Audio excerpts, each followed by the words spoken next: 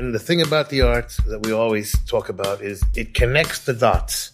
You know, you may not realize it necessarily, but it connects the dots, which means to me the success of what we do has to do with teaching kids how to think instead of what to think. This, I believe, is the key to the future, you know, and that is something that the arts does best. Welcome back to Wise Words, where we talk to some of the world's leading minds in education. What you just heard was renowned musician and actor Steven Van Zandt talking all about what makes the arts such an important part of learning. Perhaps you've seen him playing guitar for Bruce Springsteen, or if you're a fan of The Sopranos, like I am, you know exactly who I'm talking about. Steven strongly believes in the ability for the arts to inspire and engage students, no matter where they come from, which is why he went on to establish the Rock and Roll Forever Foundation in an attempt to address some of the challenges of being in an environment in which schools are facing cuts to art funding. Joining alongside him is the chairman of the Rock and Roll Foundation, David Roth. Together, in this episode, you'll hear Steven and David talk more about what they're doing with teachrock.org, the mission of turning STEM into STEAM, what it means to be human, and what Steven has learned from his illustrious career as an artist. Thanks for tuning in, and be sure to let us know what your thoughts are by tweeting us at wise_CEO, and you can also check out all the relevant links in the description.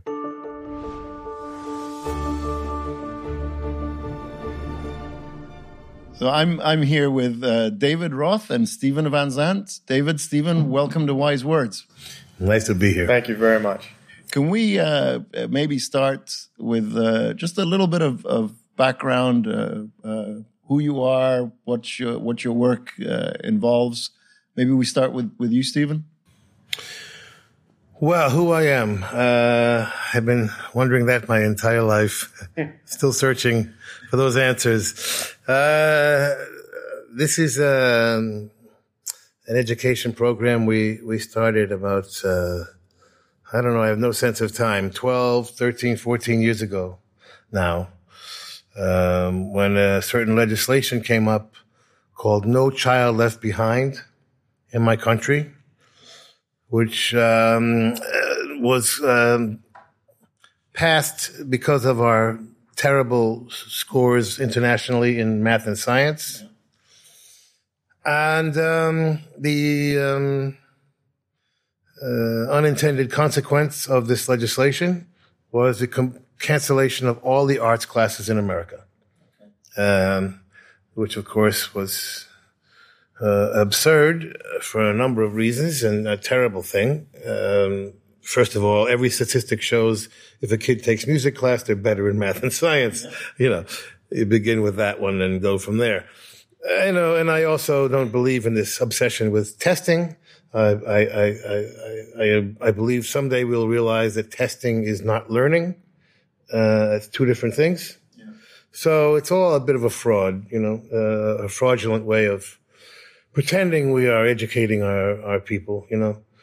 So it's all been very, very, a very negative thing. So to counteract that, we decided to start a music history curriculum just to keep the arts in the DNA of the education system, you know.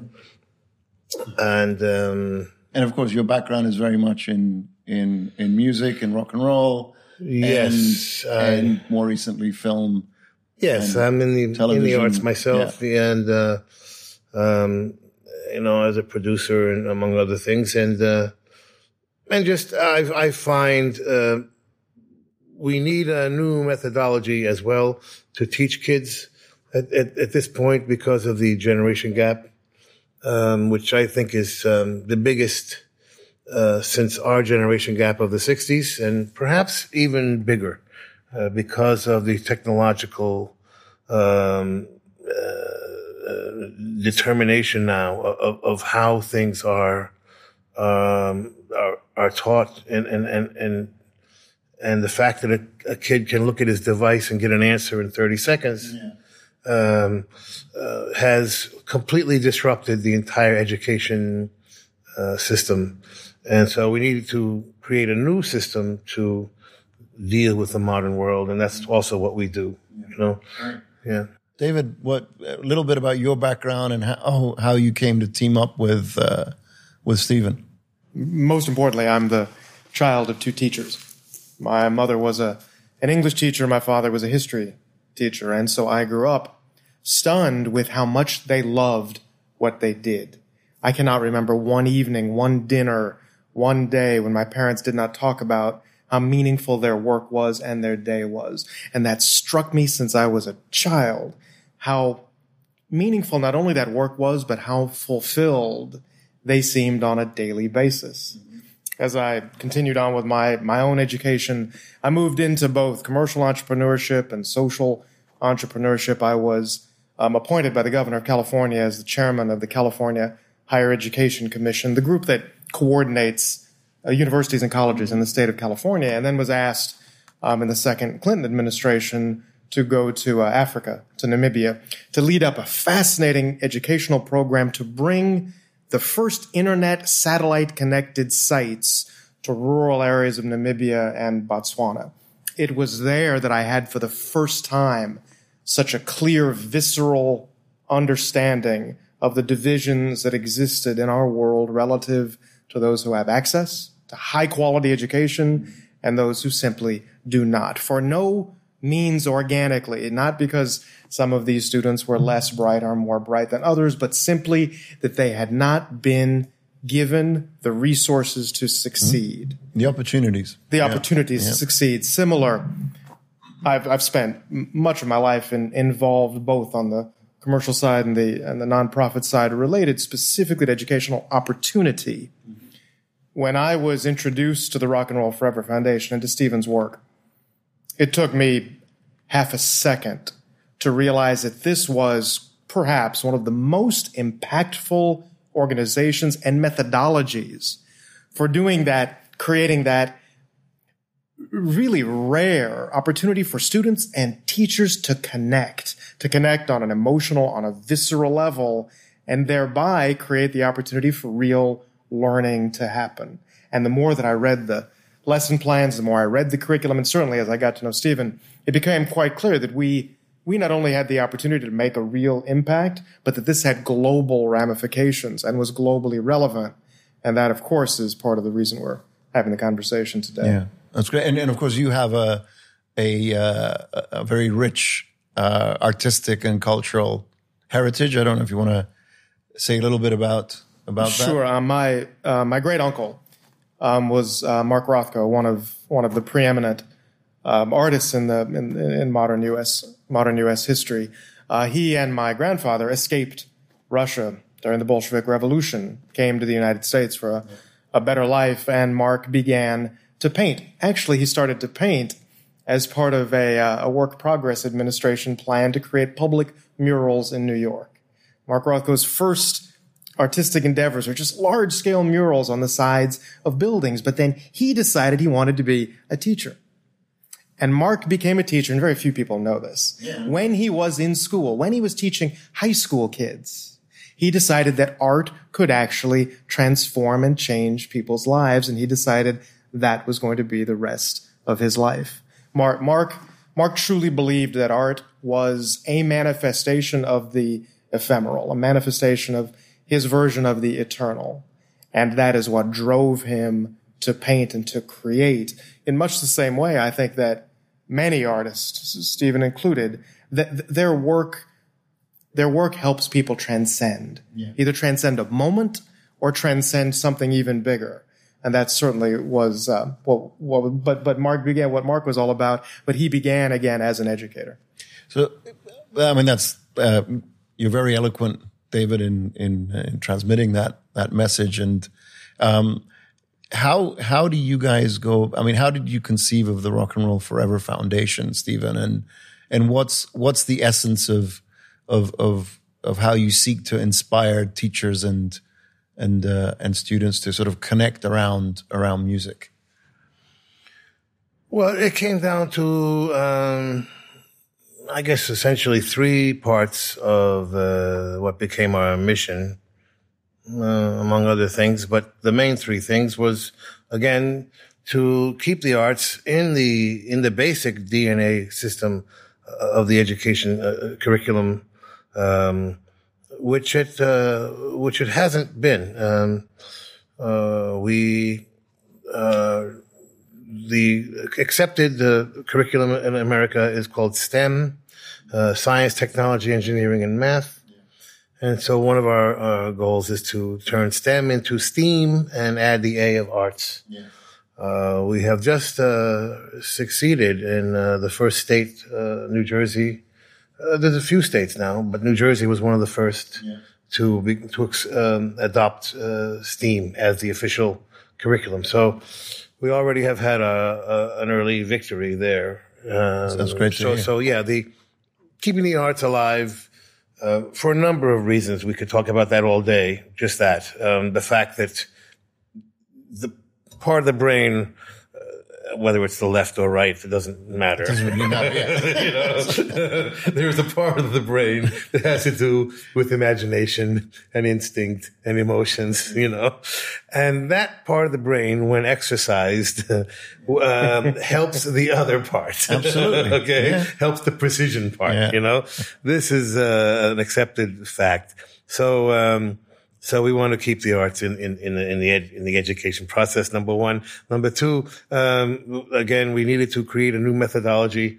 I visited classrooms and was surprised to see the methodology hadn't changed much since I was in school.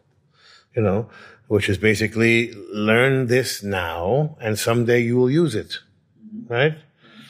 Which is exactly wrong for this generation, and I realized, wow, how on earth are we going to get a bureaucracy, really a global bureaucracy, to make the shift in order to save this generation or to maximize the potential of this generation?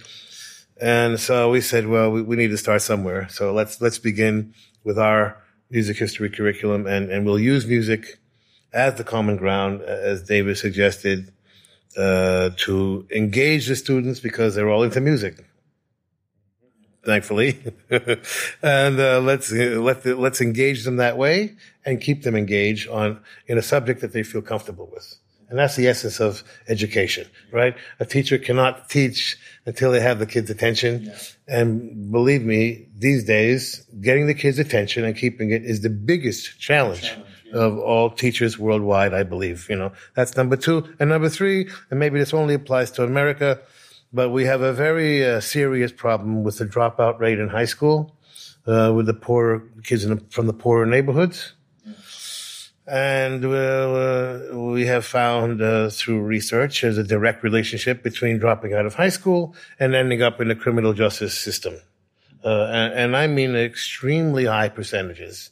Some say close to 50%, which is outrageous, of the poorer kids are dropping out of high school, and somewhere around 50% of them end up in the criminal justice system, which is just intolerable for any society calling themselves civilized. Yeah. So that is the third goal, to increase the graduation rate of high schools, which comes with making the kids comfortable enough to accept the concept of education.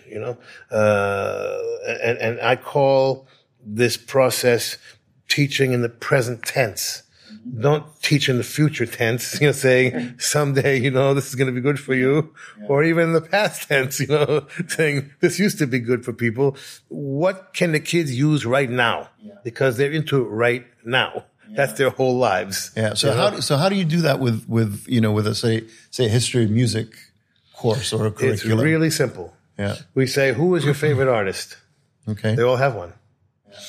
And then we say, okay, let's trace them back. Let's see where they come from. Okay. And they're interested in that because they're interested in that artist, right? Yeah. So they say, Beyonce. Yeah. Okay. So we say, well, Beyonce comes from this one and that one and Aretha Franklin. Yeah. And by the way, Aretha Franklin is from a town called Detroit. Let's talk about Detroit a little bit. Yeah. And she comes from the gospel church. Let's talk about the gospel church a little bit. Yeah. and she got involved in the civil rights movement. Yeah. Let's talk about the civil rights movement. Yeah. And the kids are engaged, and they stay engaged, you know? And boom. Yeah, we win. No, and there, it's simple as that. You've hit politics, you've hit, a little bit about religion, and of course music, race relations. Yes. There's, a whole bunch of issues there that are woven into. And that's the thing about the just arts. That one story. Yes, yeah. yes. And the thing about the arts that we always talk about is it connects the dots. You may not realize it necessarily, but it connects the dots, which means to me, the success of what we do has to do with teaching kids how to think instead of what to think. Mm-hmm. This, I believe, is the key to the future, and that is something that the arts does best. Yeah. Yeah. I think one of the things that is so inspiring to me actually utilizes that word. What do the arts do? The arts inspire, the arts engage. Music engages you. It engages your soul. It engages you to your very core. That is exactly the goal that we have for every classroom. Every single teacher from Doha to Poughkeepsie, New York, when he or she wakes up in the morning, they want to inspire and engage their students. So to the extent that we are utilizing that same methodology, a teacher that I had when I was very young, I had a remarkable way of discussing this. He said that he needed to teach to people's listening. If you teach and they are not listening, it almost is irrelevant and does not matter. But to teach to people's listening means to ensure that what you're teaching, to Stephen's point, is not only relevant, but sparks creativity, sparks your imagination. And, for example, one of our lessons, which hopefully people will get a chance to look at, talks about the creation of labor unions, specifically the coal miners' labor union in the United States. There's a remarkable musician who was a coal miner for 42 years, Nimrod Workman. He sings a song about laboring in the coal mines, and I have watched, as students watch that video, watch him singing, and then read about coal miners' unions and make that relevant step to how important it is to have those interests reflected in national policy. Now, for a teacher to simply stand up and talk about the coal miners union, I guarantee you the majority of kids, their eyes would suddenly They'll glaze. Zone out. They're going to zone out. Their eyes would glaze over. But watching this man in his 80s talk about breathing coal dust and having coal dust in his hair suddenly makes it not only relevant, but engages them and sparks their creativity. That's obviously the goal of the process. Yeah, very, very, very powerful indeed, yeah. Yeah, we supply tools basically. We exist for one simple reason, to give teachers the tools to help them. We design this thing more for teachers than for students, to be honest. Mm-hmm. We figure if we get the teachers excited, they'll take care of the rest, So we provide the teachrock.org curriculum provides free music and video, all licensed worldwide. The entire thing, of course, is free, and the entire thing is privately funded, so we can move quickly and adjust things according to how we feel they should be adjusted, and don't have to worry about too much about bureaucracy, issues. So. We continue to create a new lesson plan every week or so. And we're just getting started, really. We just went public with it, last year. Oh, wow, okay. Yeah. After 12 years of building, I wanted to have at least 100 lessons online before we announced it. And we are now above 150 lessons. Mm-hmm. And, just having started last year, we are above 25,000 teachers registered already. Wow. Well, that's remarkable. So, yeah, it's a good start. Remarkable achievement. Very good start. Congratulations. Thank you. One of the things that I know WISE has certainly discussed, and certainly within the context of the United Nations, relates to the right to an education. Correct. I think, to Stephen's point, there is no profession around the planet that is less appreciated, less remunerated than teaching, than the teaching profession. The very profession upon which our globe's progress rests is often the one least appreciated in all of our societies. Yeah. And so there to are the some extent, exceptions. There are some exceptions. To be fair. And for example, in the United States, there was a remarkable Supreme Court case where it was actually argued that education was not a fundamental right. And the dissent to that was that actually it's the fundamental right that makes all other fundamental rights possible, acceptable. Exactly. And so as around our world, people come to the conclusion that it is in fact because of education, not necessarily in spite of it and not as a auxiliary to it, but because of it, that's how our societies prosper. My own view is that education powers civilization. Without education, there is no civilization. And so the rest is in some ways ancillary to education. And if you look at when did the first schools emerge? Right about the same time as writing was invented, which is right about the same time human beings started living in cities. And civilization, the root word is civitas, which is the Latin for cities. I mean, that's the essence of it. So, and if you look back to the early Greeks, they always included the arts in the education system. So they knew even then, it was not something extra. It was not some. It was integral. Extracurricular, to the process. after school, project. It was integral to and essential to the quality of life. In fact, on the Acropolis, as many people know, all decrees were carved. They were carved along with the artistic representations of what that decree would mean for society, for the demos, for the population. So to Stephen's point, it was not relevant or irrelevant. They were inextricably combined. And it's only in our current world where we have divided them and determined one is less important than the other. And equally, I mean, just, on the other side of the world, the Chinese also were very clear that, that art and music were integral elements of the proper education of a gentleman. I mean, it was a gentleman in those days. That was the focus. As with the Greeks, they worried about the education of young men, less so about women. But that's okay. We forgive them 2,500 years. We've learned, we've progressed since then. But yeah, these were all, it was wrapped up together with sport, of course, as well. Yes. And sort of physical fitness was also seen as part and parcel of a good education. So it's good to see that you're, very much, at the forefront, if you will, of kind of driving the reinsertion of the arts back into the curriculum. What are some of the challenges that you've come across, and how do you go about overcoming them? We've had remarkably few challenges. Okay. I have been quite surprised by this, actually.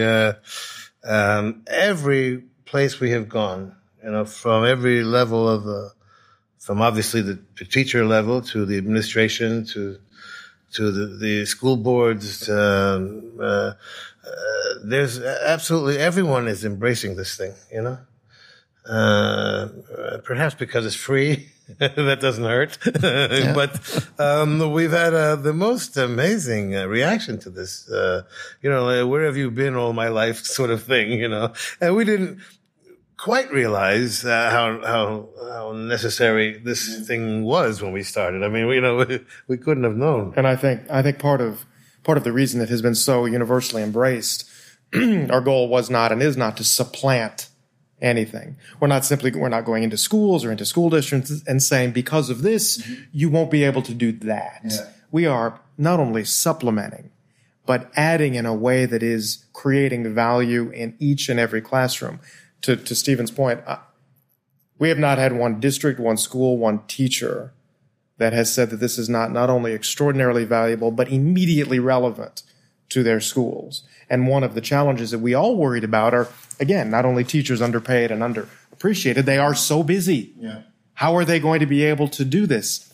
The curriculum as it exists, and I think, again, this is globally relevant, not just in the United States context, that this is curriculum and the context can be applied to any subject, any discipline in a way that, again, creates creates that spark of excitement in students. And if there's one thing we know, again, for a fact, is that music and art more broadly is universal.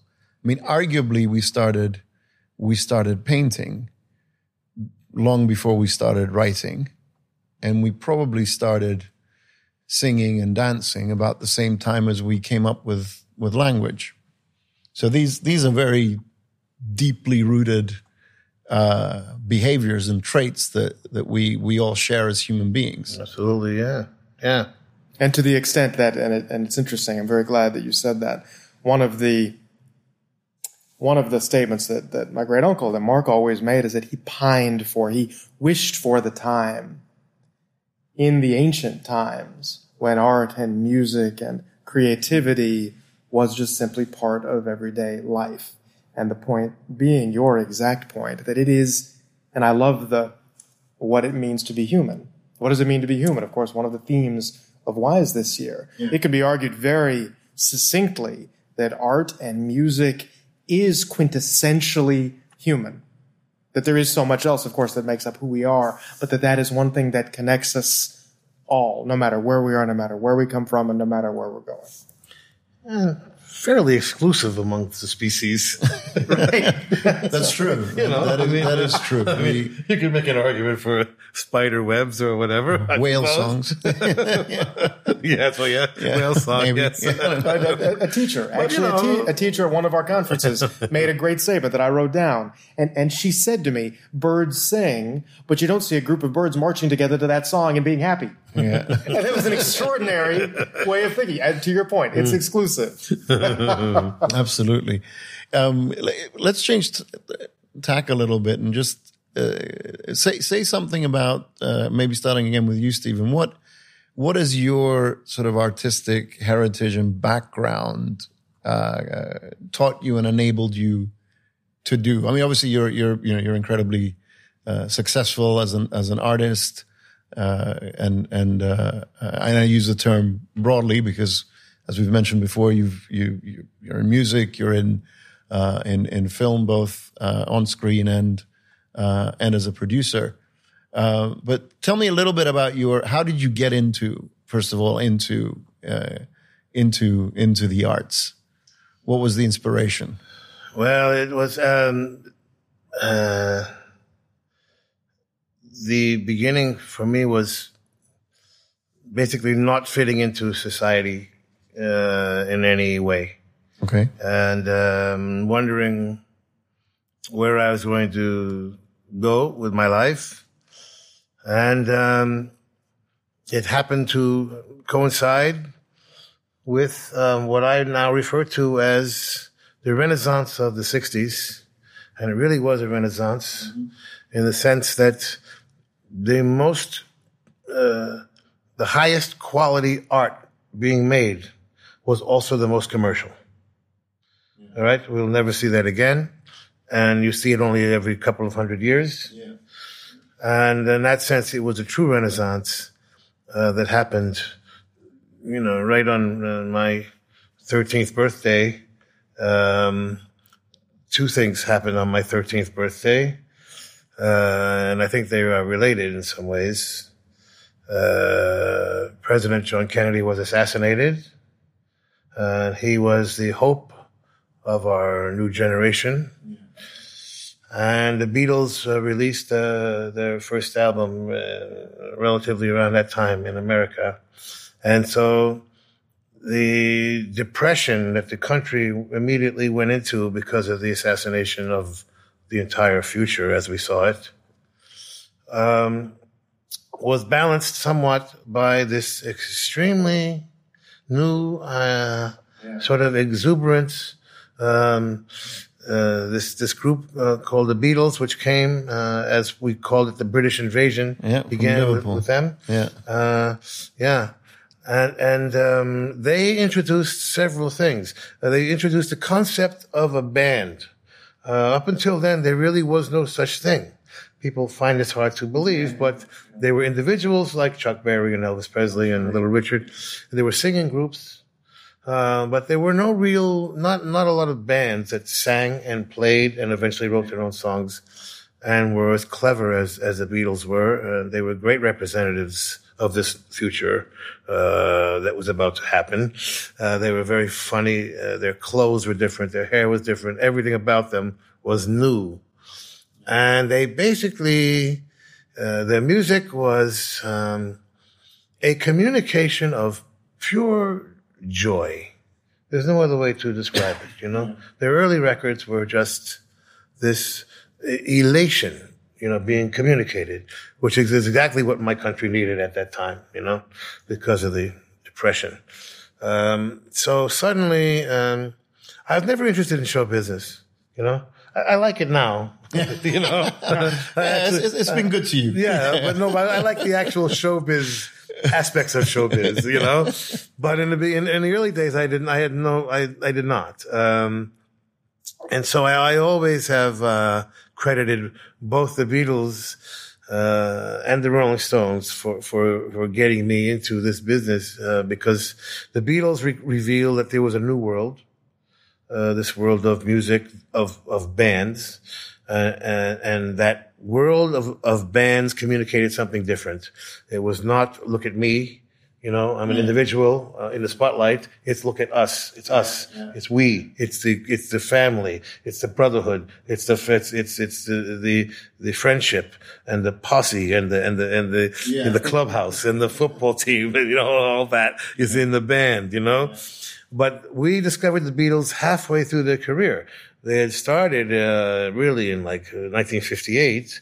We discovered them in 1964. They're gone by 1969. No, it's incredible when you look at the canon of their work and the really short period of time. Yes. They were just incredibly prolific and productive and inventive, right? But by the time we discovered them, they were extremely highly evolved. Yeah. So they were perfect. Yeah. The harmony was perfect. Their clothes were perfect. The hair was perfect, you know. So then they went the other way. I mean, they're sort of right. They revealed a new world, but they didn't exactly invite you in, okay? Because it was just beyond your comprehension that you could do that. Fortunately, 4 months later, the Rolling Stones come, okay? And they make it look easier than it is. They didn't have the same clothes on. They wore different things. Their hair wasn't all quite perfect, as neat, except for Brian Jones. Yeah. And they didn't have the harmony really. You know, they were really the first punk band. You know, in a sense of making it extremely accessible. You know, so you look at the Beatles and say, "Geez, I don't know if I can do that." But the Rolling Stones, you know, maybe I get a shot at doing that, you know. So again, they made it look easier than it was, obviously. But it was that combination of this new band idea and that amazing sort of exuberance, like say, like that joy coming from the Beatles. But then the Rolling Stones did something that really made the difference for me. Mick Jagger, the lead singer, was the first person I had ever seen in show business that did not smile. Now, that doesn't seem like a very big deal. It was the biggest possible deal to me. Why? Because by not smiling, it was not show business. He was communicating a lifestyle. Mm-hmm. And I said, I want to be part of that lifestyle. I don't care about show business, but I want that lifestyle. I want to be able to do that for a living and live that lifestyle, you know, and not have a phony smile for the cameras, you know, but actually just be yourself, basically. Yes, you know. So that was an essential part of that of the you know, invitation for me to get involved. You know? Yeah, David, what's your how did you get into the arts world from admittedly a different direction? I don't know if you certainly do. You play? I do, play, but right? not to any extent that would be publicly admissible. However, play what? I play the drums, but not. We will do. This is news to me. So we have to come to Discover you play drum. We have more important things to talk about. We have more important things to do. I will never forget going with my parents on a Friday night to go see La Boheme at the Los Angeles Opera.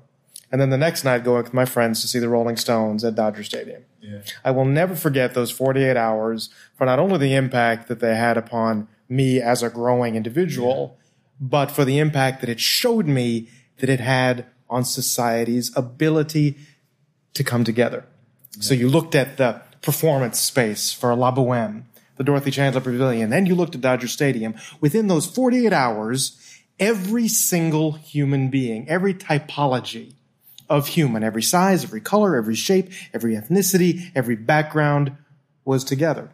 And they were together for that one simple reality of music, whether it was the opera or whether it was the Rolling Stones. And for me, that helped crystallize my sense that this is how we bring people together. And I think that from a policy, as I then continued to grow and to move into positions where I could actually make policy, that has always undergirded my goal as a policymaker.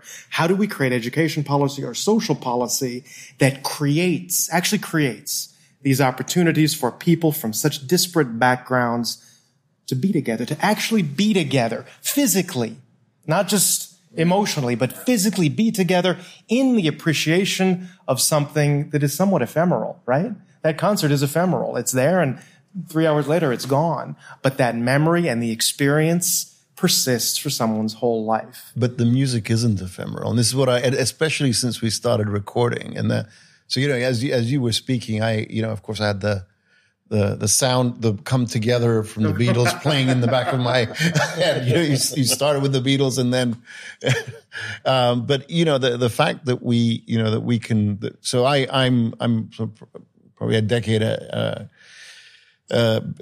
behind you, I guess, in age, Stephen, or so. And then, the fact that I could grow up in the 80s, and the first music that I got introduced to from my mom was the Beatles, right? And that I could appreciate that music. And now my kids, are still, able to appreciate, that's good parenting. Absolutely. Well, I took my son to Carlos Santana live when he was 10 in the hopes that I could, infect him to do what I wasn't able to do, which is to learn to play the guitar. And I'm not sure I quite succeeded, but and Stephen, but there's hope. Another good choice. Yet. Stephen knows this as a parent. I have 2 little girls, and we have a rule: on the way to school, we listen to their music. Yeah. On the way back from school, we listen to my music every single day. And the great thing about that, it's simply on a very serious level, that also helps bridge a divide, a generational divide, certainly between us as family members, but it speaks to the exact same thing, that the music persists. Those human moments of connection are made possible because of it. Yeah. Well, I have a daughter who's heavily into musical theater, and she's studying it. She's a singer. So my attempts to introduce her to rock didn't quite latch on. She's into show tunes, but those